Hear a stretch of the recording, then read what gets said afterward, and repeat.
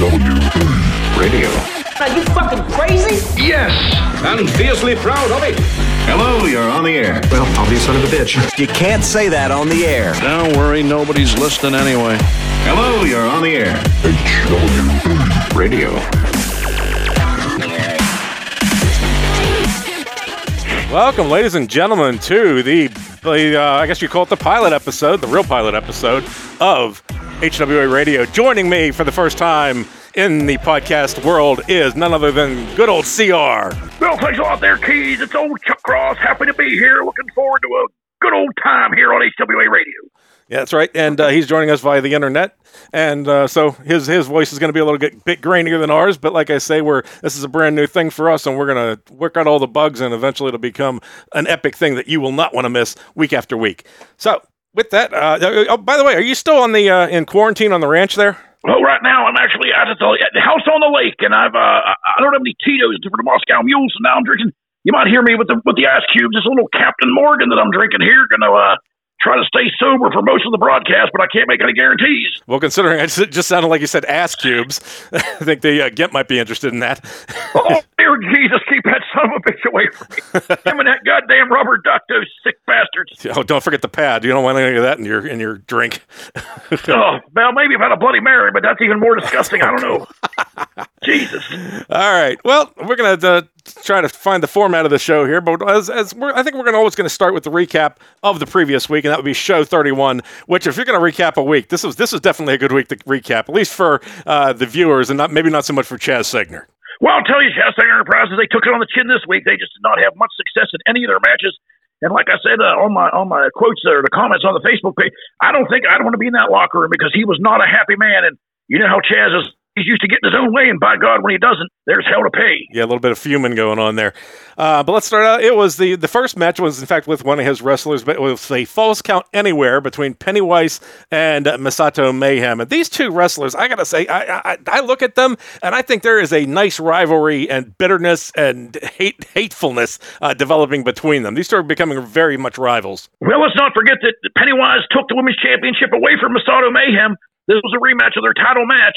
And Penny, she got the better of her again. That's true. And Pennywise, I mean, it's got to be Masato Mayhem's, what do they call it? The Everest, I think you might call it that. But starting the match, Masato came out of the blistering pace, and she whipped Penny out of the ring early, tried to get a one pin, or tried to get her first pin was only a one count. And after that, Masato missed a stomp, and that's when Penny really took over here. She gave Masato a scissor throw on the floor. Now, a regular scissor throw on the mat, landed on her head, that's tough. Landed on the concrete, whole different story. Well, certainly it does, but Masato hit her moves. Let's just put it that way. I mean, the slow boat to China, she got a Shanghai stomp or two in, but it just wasn't enough to keep the clown down, so to speak. Yeah, whenever she came back, she did make a comeback, and she went for the Shanghai stomp, and she missed it the first time. And you saw the pain that was the tingling up through her legs right through there. That was terrible. That was rough. Well, she did hit that Shanghai stomp, and it looked like a 3 count. But the referee waved it off. I thought that the hand came down for the 3, but he said no. Yeah, we did have that. Before that, we had Penny. Let's get just a couple of recap notes here.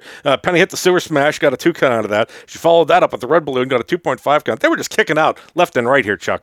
Yes, it was. It was a very exciting match. Like you said, I think the rivalry between and Pennywise is one of the women in this division that actually can up to size, so to speak. She's almost can look Masato in the eyes. I don't know whether she's that tall or it's those damn high red heels and shiny red panties. I don't know what. I know you like them. Well, I don't focus on the heels when the panties are in view, so I think that goes without saying. She played. Let's see, it was Masato. No, Penny played possum for a little bit. Masato was able to hit the slow boat to China. And that was another 2.5 count, I call it that. Penny started playing dirty. She was in the corner stomping her and just building up that rivalry. Masato regained momentum. And then we hit this, the Shanghai stomp. And like you say, a controversial 3 count. I heard 1, I heard 2. I didn't see 3, but I think I heard it. And I don't know if there's some joker in the crowd banging on something but I think that's something you definitely got to look at as a possible win for Masato. Yeah, it very well could be. And, like I said, Masato's a big girl. And she normally dominates the competition. But for some reason, Pennywise, it's just a bad matchup for her. And she just can't seem to get over that hump. And, it could cost her in the future if she ever has any aspirations to be a women's champion again. Yeah, with the exception of BT Goth, who for some reason with that little tiny frame can not beat up Masato, but she goes nonstop and is able to get a win there. We followed the Shanghai Stomp, but you saw Masato follow with a flying top rope crossbody. That was awesome. Still couldn't get a 3 count, though. And then there was a lot of back and forth. Masato got another 2.5 count. This is count after count. And then Penny comes in. She puts Masato over the top rope and pulls a hot shot on her. Now, Masato, when she fell back, it looked to me like she hit the floor hard there. I don't know. What was it? Did you see that? I did. She did hit it hard, and I don't know if she may have hit the back of her head. In that first match that they had where Pennywise won the women's championship, if you listen to my commentary, I believe that Masato may have been concussed in that match as well. She looked out of sorts, and again, after she hit that floor hard, it wasn't soon after that Penny got the 3 count, though. Whether she was injured or just lost her bearings, it certainly played a factor. Yeah, Penny doesn't show any mercy, obviously. She gave her the red balloon on the floor after that, then Masato kicked after too, but I think she was just out of gas. Penny kept up the assault, dropped the knee across Masato's nose. Just busted that nose. As if the head wasn't in bad enough shape, she drops the knee across the nose, and then it's the 3 count. That match was over. So, yeah, what do you think Masato's chances are in the future? Do you think she can overcome, or is that a kind of a curse developing over her? Well, to be honest with you, I think Masato's relationship with Saul has kind of been a blessing and a curse. It certainly calmed her down a little bit, but I think it's taken away from her aggressiveness in the ring, and I just don't think she has that killer instinct. And I'll tell you one thing, let's put it this way, she's a very big girl and she dominates a lot of people. Let's not forget the other woman in Chaz Singler Enterprises, which is Morning Glory Hole, who is I think a 2 or 3 time women's champion, and she certainly has what it takes. So he's got 2 women in that stable that are capable of taking that title, but Masato needs to get that killer instinct back, and if there's anyone who can help her find it, it's Chaz Singler, because he demands perfection from his wrestlers. Maybe we'll have a code red coming up. Maybe that's what Chaz needs to do is bring in maybe a hired gun, somebody who's not in the HWA who has maybe potential, and just go at her with a handicap match. That could straighten her out. Or if Saul dumps her, she'd probably be so damn mad that I wouldn't want anybody wouldn't want to get in her way. And he's drinking. Well, that's always a possibility. Sorry, I was taking a little sip of the good stuff there, but I don't know what it is. It just the 2 times she's faced Pennywise, she's not looked like herself. I mean, against any other wrestler, she's out there dominating the match, but Penny seems to have her number. But that could change in the future. All right, well, so we'll look forward to that. After that match, we had the triple threat match between Cro-Magnon and El Loco. Now, these two just were in the Horseman World Championship match, but we also threw in Bandit there, and Cro made his presence known with authority right off the bat. Dodges El Loco's clothesline, slams Bandit in the corner, and then this was a very interesting gesture here. El Loco mocking Cro with the belt motion. Of course, Cro hits him with a leg drop right after that. That's not too smart for El Loco. I can't imagine that he's too brainy when it comes to that.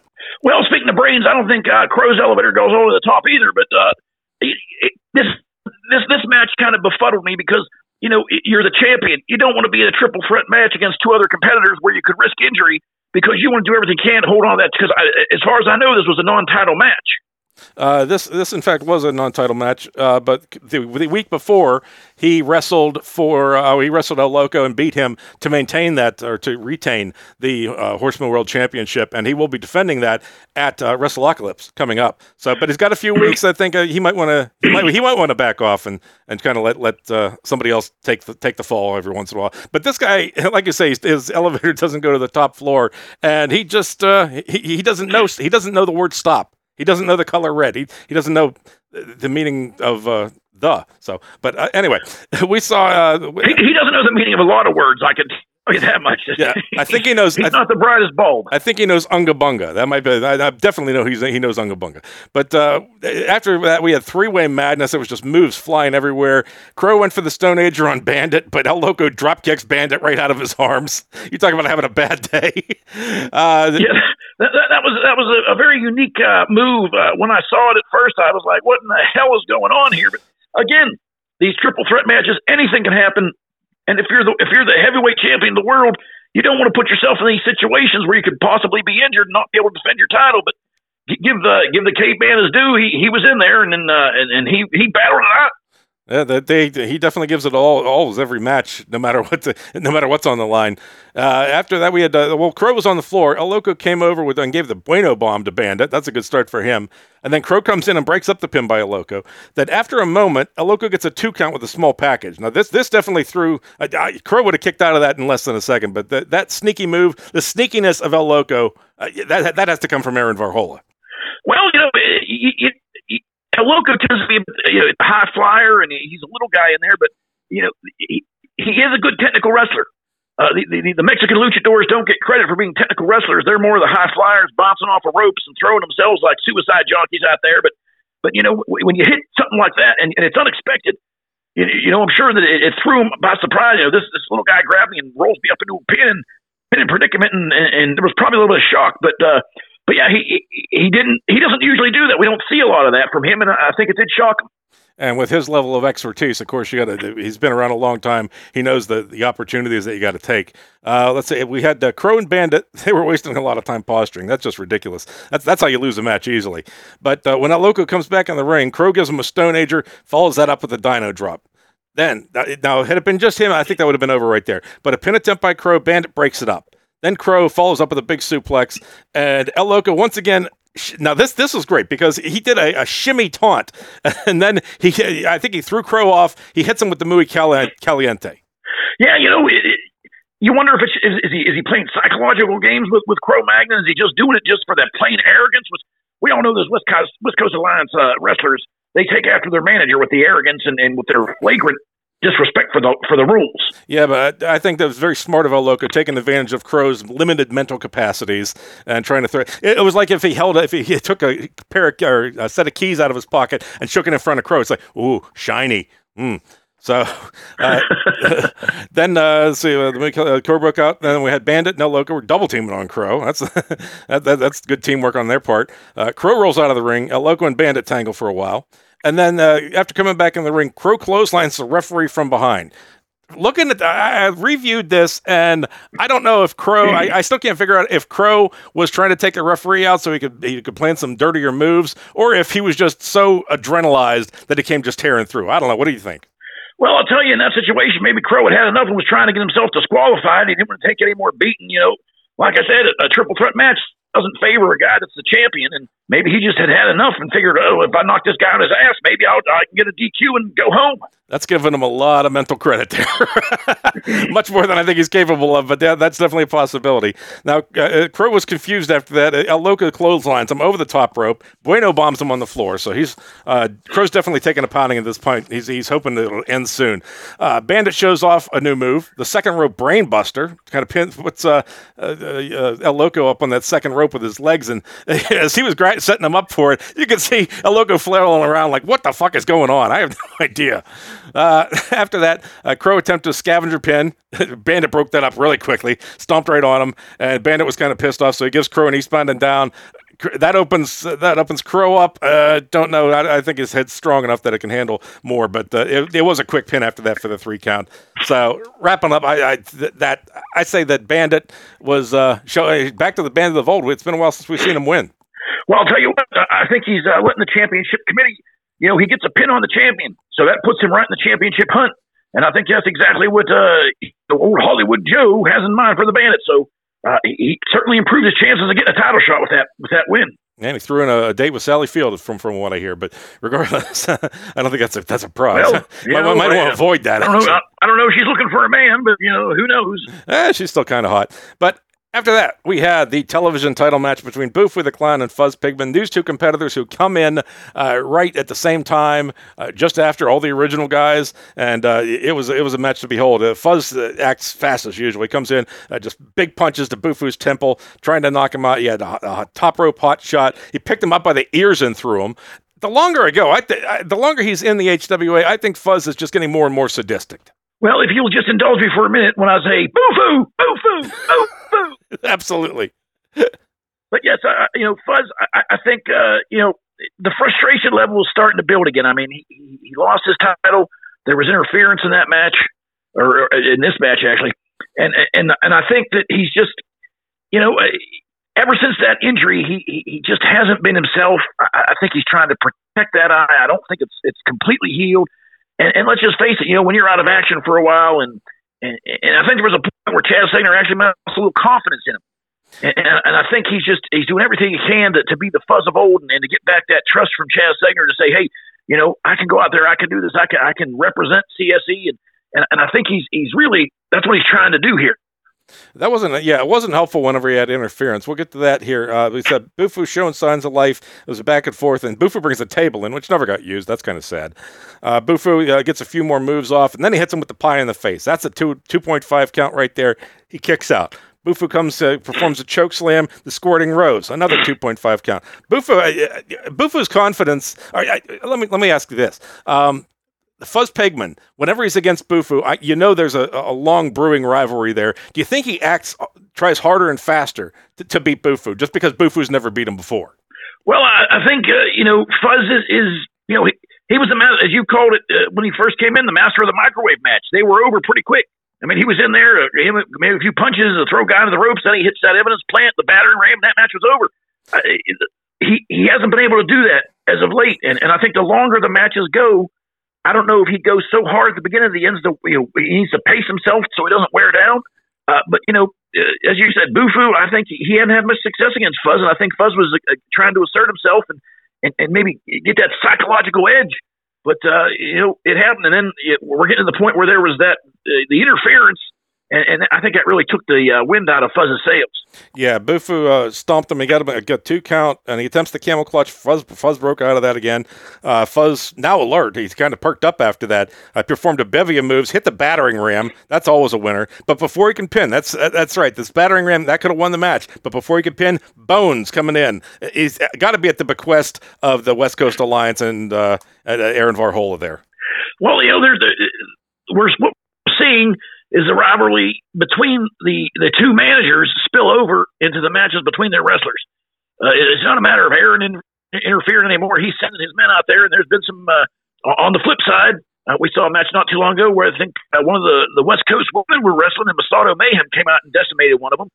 So there's definitely some one-upsmanship and some gamesmanship being played here. We'll see who's going to come out on top at the pay-per-view, I suppose. Yeah, leading up to WrestleApocalypse, I wouldn't have it any other way myself. Let's see. After that, Fuzz could not quite get back on track after that. He seemed hesitant to do anything. And then a desperation move. The match has gone on a little while. Fuzz goes outside, under the mat, grabs a kendo stick. Before he can use it, Bufu steals it from him, gives him 2 big strikes, followed by another pie in the face. At this point, Fuzz has got to understand an imminent ending, and it's not in his favor. Oh, definitely. And after that, after the craniotomy there by Bones, again, Fuzz was not the same. He was trying to. I think it hurt him. It stunned him. And I think whenever you're stunned, you try in desperation to do things. And I think he made some mistakes reaching for the kendo stick. You don't see Fuzz do a whole lot of that. He relies on his own strength and his own just mean streaks to get over on people. And once Bufu got that stick away from him and gave him a couple good whacks, that didn't help his cause at all. Yeah, definitely. Fuzz did perk up a little bit. He attempts to punch Bufu. Bufu blocks the punch and bitch slaps Fuzz. That's insult to injury, or maybe injury to injury. I'm not sure. Depends on how quick or how fast he slapped him. But Bufu hits the sidewalk slam, another pie in the face, and that's it for the 3 count right there. And the funny thing, at the end of this, I think Bufu was actually surprised that he beat him, because he sort of stood around there and wasn't sure. It was like, oh, the belt is mine? Do I get this? And Bufu needs help. He needs his medicine, definitely. Up his prescription. Hey, say what you want about the man, but he walked out carrying that title, so obviously something worked in his favor. Now, you can say he won because of interference. Maybe he didn't. Who knows? But it doesn't matter. When the match is over, when the 3 counts, decided, you walk out with the title, you're the champion, and you get all the glory and the respect. He's not going to have much time to celebrate, though, because his television title defense at WrestleApocalypse is going to be against Sabu, and I don't think he's going to have such an easy time there. Sabu, after being at the Chaz Sagner Enterprises Wellness Center, or the Conditioning Center, whatever they called that, he's pumped up. He is a large man. Well, he certainly is, but that large frame really hasn't equated to success. He's been mediocre at best since he came back, and Epic Madness, I had an occasion to sit and have a pint with Chaz Sagner at one of the pubs in kind of a reflective moment. We were discussing that, and he's really wondering what he has to do to light a fire under this man and to get this man back on track. I mean, Sabu, one of the charter members of the HWA, in the early inceptions of when the HWA came back, he was the world champion for a while, and he just has not been able to regain that former glory, and something needs to be done. I mean, as big as this man is, he should be dominating people, and for whatever reason, whether it's just mental lapses or whatever, he has not had the success that a man of his size and a man of his stature and experience should have. He's definitely got the goods, but he needs the mental game. He needs to throw himself into these matches. Maybe he needs to do what Fuzz Pigman does and just go out there for 110% or crank it up to 11, whatever you want to call it. Just get out there and do the job. Speaking of Sabu, after the television title, we had the Hell in the Cell match, and it was Bob Zombie versus Sabu. Bob Zombie is a big dude, too, and these two were well matched. Started off with Sabu getting a combo, a bunch of moves off early until Bob throws him over the ropes. Bob does this arm lube gesture. I don't know, it's like some sort of brutal prostate exam he was warming him up for. Just another case of Keys and the Ass Clown Coven just hiring any of the most ludicrously mentally unstable people in wrestling today. Well, I'll tell you what, Sabu, I think it's like a lot of people in the world that they just don't know what to make of this Bob Zombie character. I mean, this is one scary-looking son of a bitch, and this is one double tough individual. I mean, he gets in there, and not only can he dish out punishment, but he takes a lot of punishment himself, and it doesn't seem to faze this man. Is he superhuman? I don't know, but obviously Sabu didn't know what to make of this man, and he struggled with him. Absolutely. Even Sabu, whenever he starts coming around, he whips Bob's head to the steps and hits the cage. They get back in the ring, and Sabu continues the assault, and then a pin attempt. It was only a 1 count. And they did some more back and forth. You had Bob performing a move that I'd never seen before, this brutal crucifix power bomb. That's got to take some strength. I mean, you've seen wrestlers all over the world, and what's it take to pull off a move like that? Well, I mean, it takes a lot of strength on an average man, let alone someone the size of Sabu. I mean, he's got to be close to. I mean, he may be over 300 pounds now. I haven't seen him weigh in lately, but like I said, is this man superhuman? What is it? But he took that beating. He got his head beat off of the cage, off of the steps, comes back in, and then all of a sudden, he's got the upper hand. So yes, he's obviously a very strong individual. And like I said, I just think he's unpredictable. And when someone is unpredictable, much like Cro-Magnon, you have a tough time putting together a game plan. You have a tough time figuring them out. They don't have any tendencies. They don't have any tells. They just are in there like a whirling dervish, and it's a catch-as-catch-can match, and you do what you can. Try to get out of the way of the tornado. Like I said, he just did not have an answer for this man. Well, he was able to. He hung on for a while. He whips Zombie to the one corner, and then as he's whipping it to the other corner, he knocks the ref down. This is the second time tonight this ref has gotten in the way.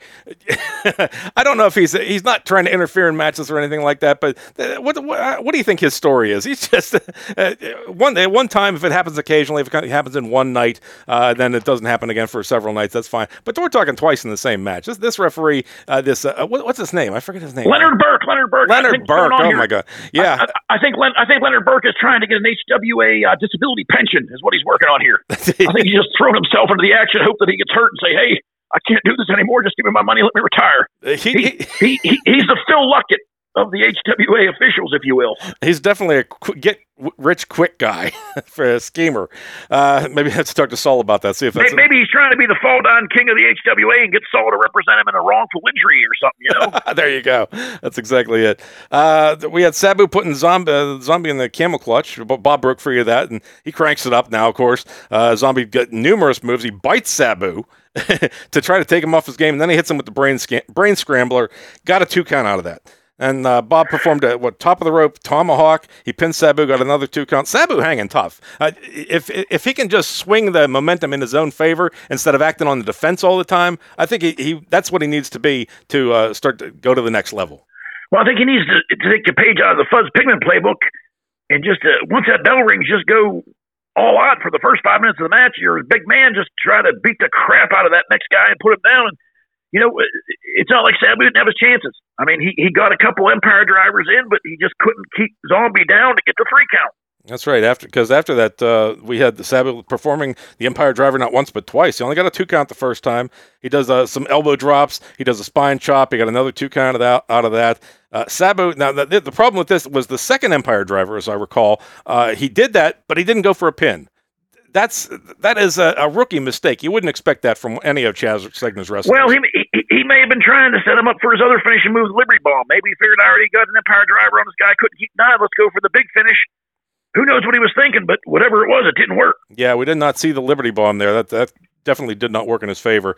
Bob did gain momentum, got an over-the-top rope suplex, and then another brain scrambler. You can't get kicked in the head more than once and expect to not get a 3 count, which is exactly what happened. So Bob definitely showing signs of greatness early here in his HWA career. Well, he certainly has had a lot of success early on. Like I said, whenever you have somebody new, again, you don't have a scouting report on the man, and especially when it's someone who's unpredictable, it's doubly tough, if that's even an expression, twice as tough, if you will, to figure out what this guy is. The more that he wrestles, you can kind of see what his game plan is, kind of see what his methodology is, and maybe you can find a weakness. But as of right now, he doesn't show any. Nope. He did. It's something he needs to tune in on. And thanks for, speaking of tuning in, nice segue. Thanks for tuning into our show. You can always listen to us on anchor.fm/HWA rules. And while we're doing this, we're going to go ahead and cut away. We have a special guest do a drop for us. We're going to play that right now. So we'll be right back. We're going to talk about the Managers Championship match, and then we're also going to recap the coming week. So we'll be right back. Hey, this is Vinny Paisano, former HWA Tag Team Champion, and you're listening to the HWA Radio. Capiche? Thanks there, Vinny. one of the great wrestlers there. I think he always came to the ringside wearing shark skin. He never got the word that was totally not fashionable anymore. But regardless, thanks for dropping that for us. Now let's get on to the big match of the night, and this was. Well, I'll tell you, I do miss the High Rollers Collection Agency, Ace and Vinny. I don't know what happened to them. I guess after the reboot, they went on to greener pastures. But they were 2 double tough individuals. I'll tell you that much. They got in there and they mixed it up, and I'm sure Chaz might like to have him back. Although he's had success with Maniacal Medics as his tag team champions for a while. Until they dropped the belts, but those two, Vinny and Ace, they held their own as well.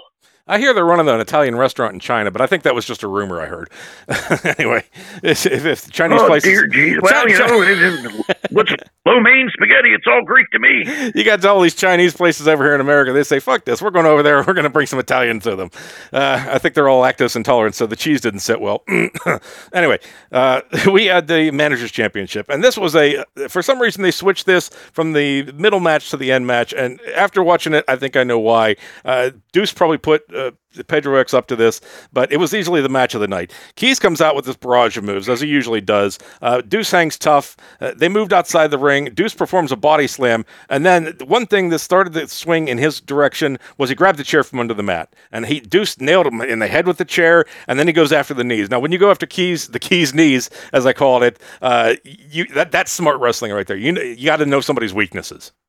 Well, I was very surprised by this match because the Admiral isn't a spring chicken, but I'll tell you what, he held his own. He was moving around out there, and for some reason, he was just a man on fire. It looked like divine inspiration that he had been touched by, because he was certainly not moving around like an older man.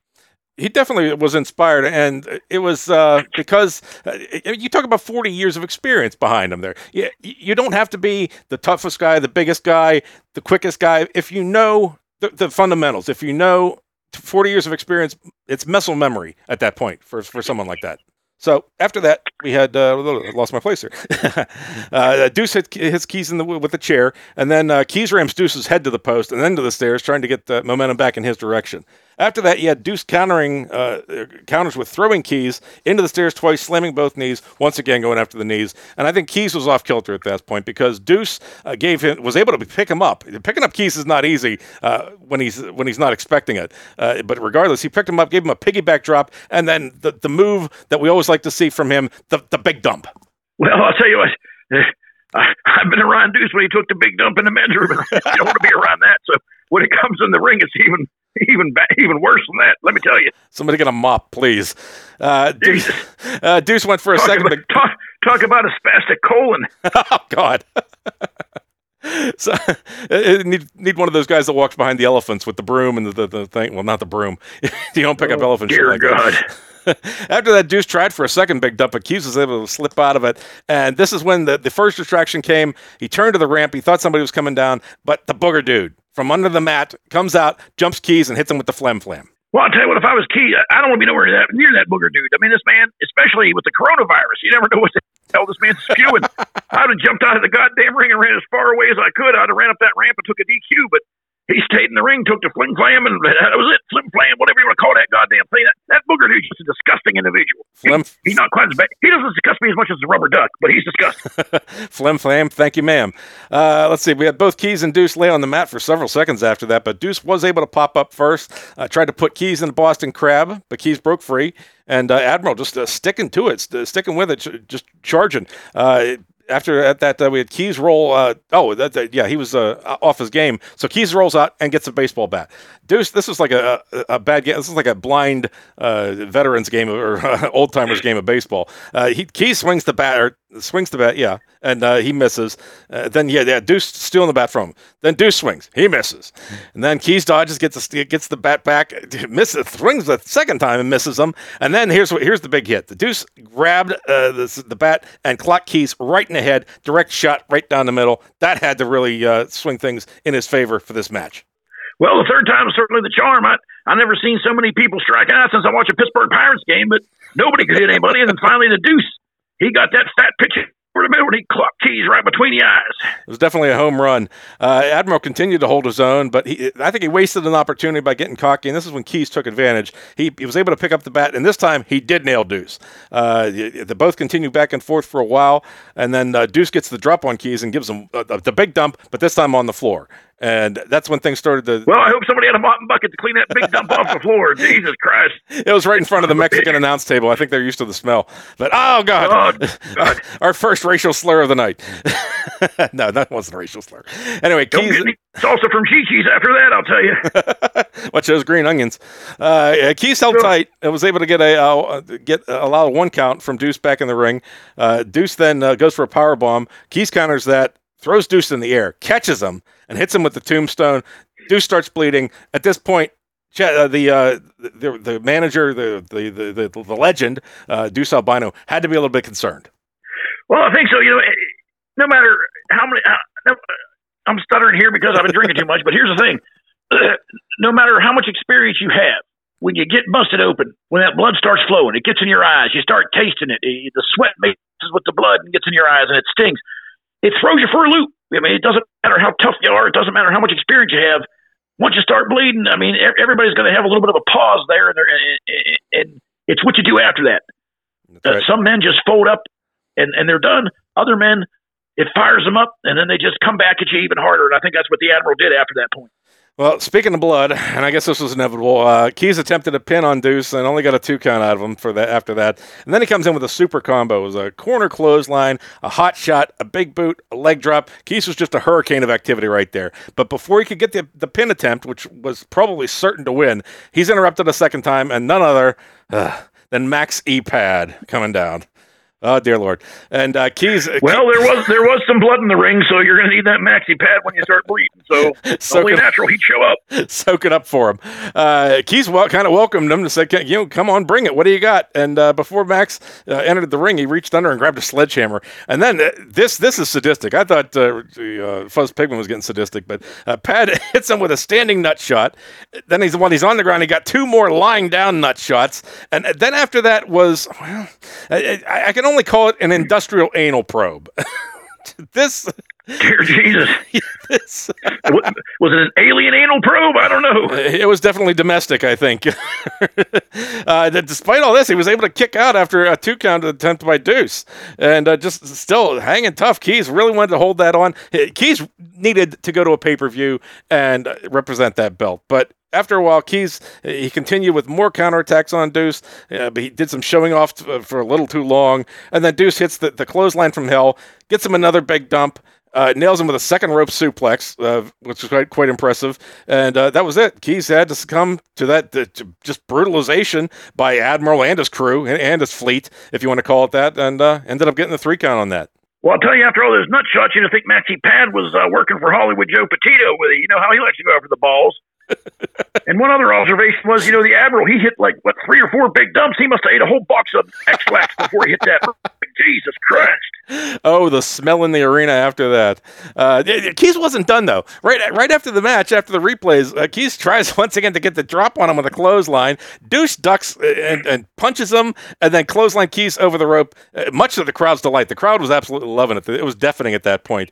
But you think, well, Deuce coming up. Deuce is going to be the defending champion at WrestleOcalypse. What do you think your chances are with him? Well, I'll tell you what. You win once, you can win again. Who knows? But let's put it this way. If Pedro Royce lays down the law and starts cutting out this outside interference, these championships aren't going to change through outside. You're going to have to win on your own merit. Now, whether Deuce Albano can do that, I'm not sure. I think that I heard Pedro X is going to be cracking down, and you're not going to see a lot of interference at the pay-per-view for these championship matches. There will be suspensions, there will be titles lifted, and so hopefully we'll see some nice clean action, some good action at that pay-per-view, which, by the way, for those of you who haven't heard, if you lived under a rock, that is going to be July 4th at 9 p.m. So join us on the channel, the HWARules.com.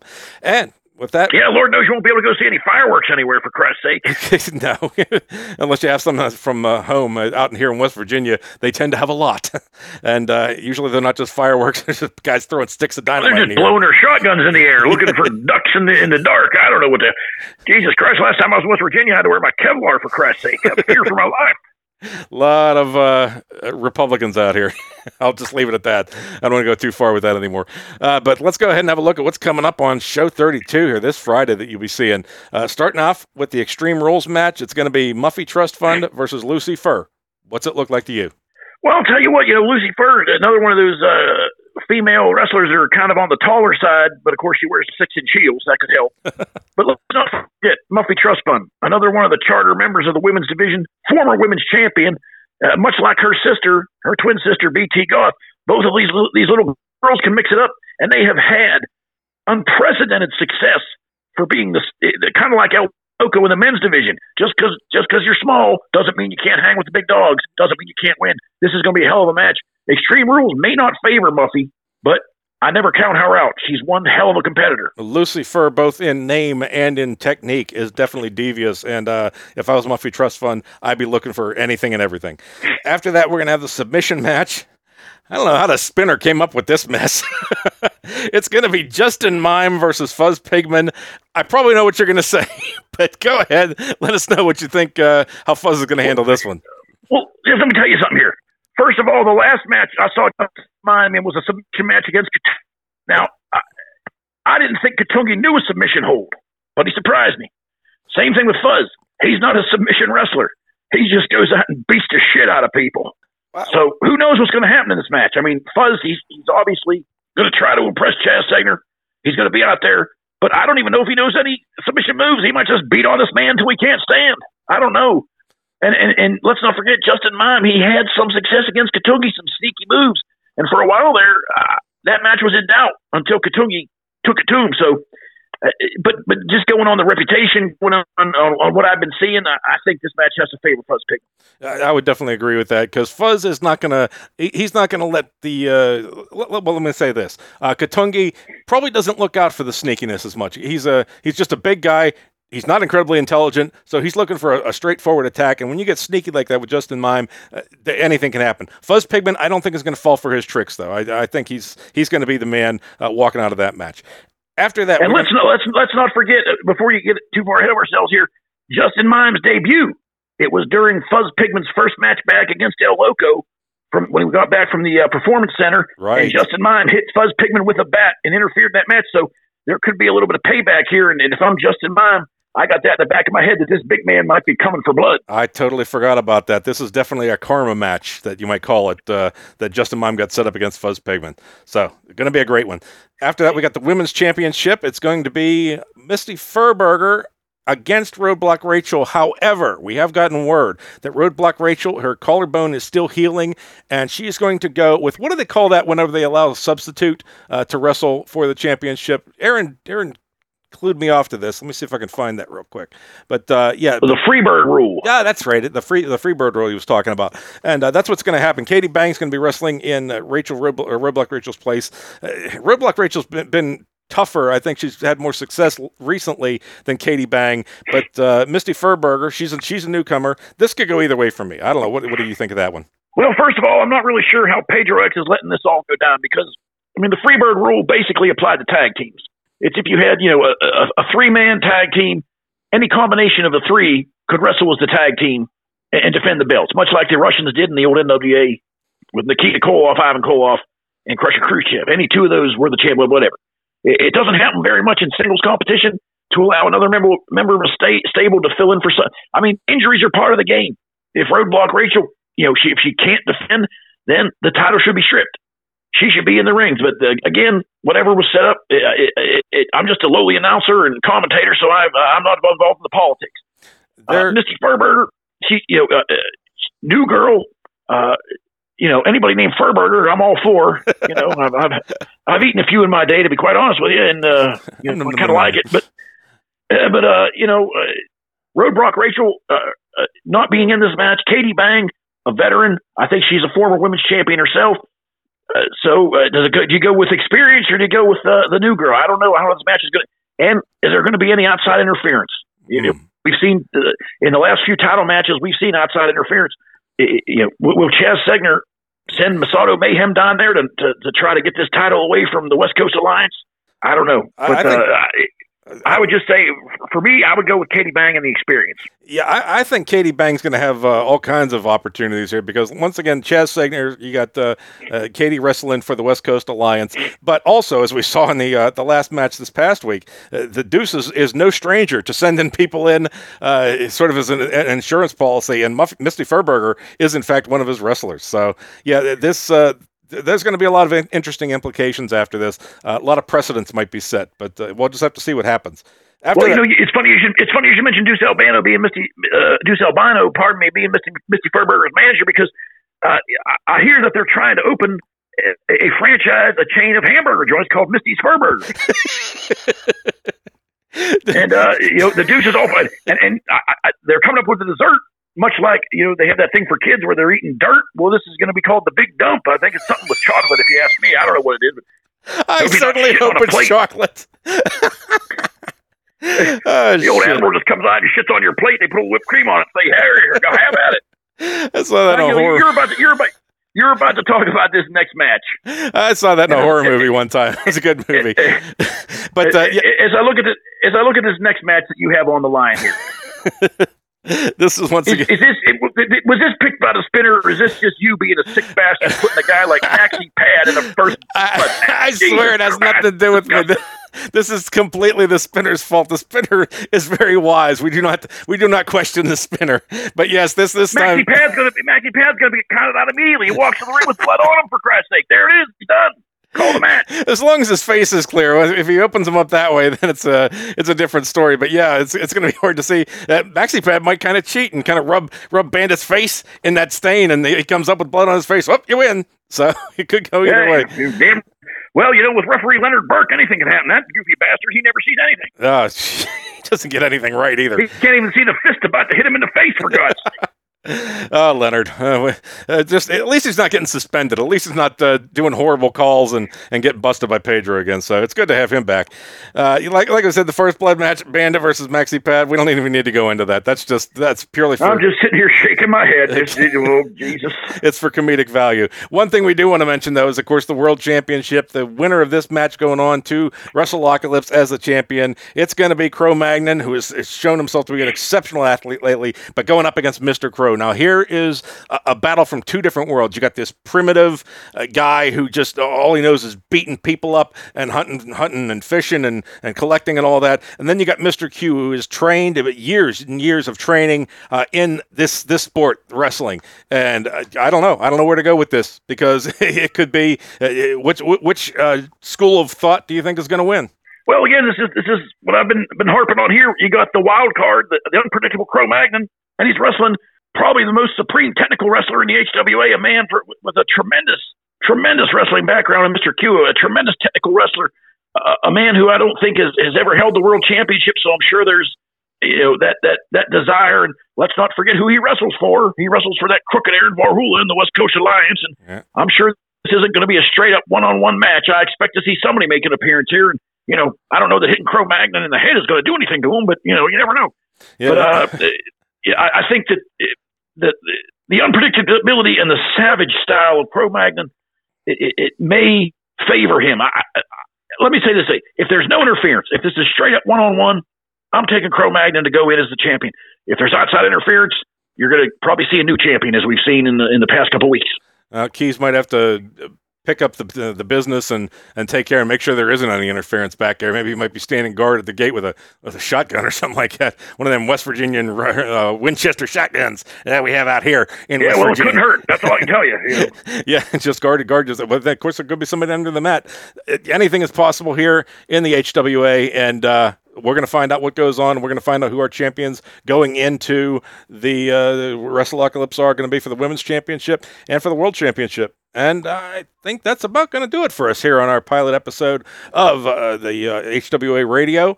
And thanks for joining us. Thank you, Chuck Ross, for being a part of this, and hope to keep you on board with us. And any closing words? Well, I'll tell you, this has been a hell of a good time, and I always love talking wrestling with you. And when this is all finished, I'm going to have myself another drink here at the lake house, go eat me a fur burger, and look forward to listening to the podcast. Well, you enjoy that fur burger there. Just make sure you don't get a fur caught in your throat. So with that, we're going to be closing out here. This is Keys and, of course, Chuck Ross for HWA Radio. Come back next week. We try to have our podcast on Tuesdays or Wednesdays, so just make sure you subscribe. And this is the Anal Network, reminding you to always wear a condom. It's anchor.fm/HWA Rules. We'll see you next week.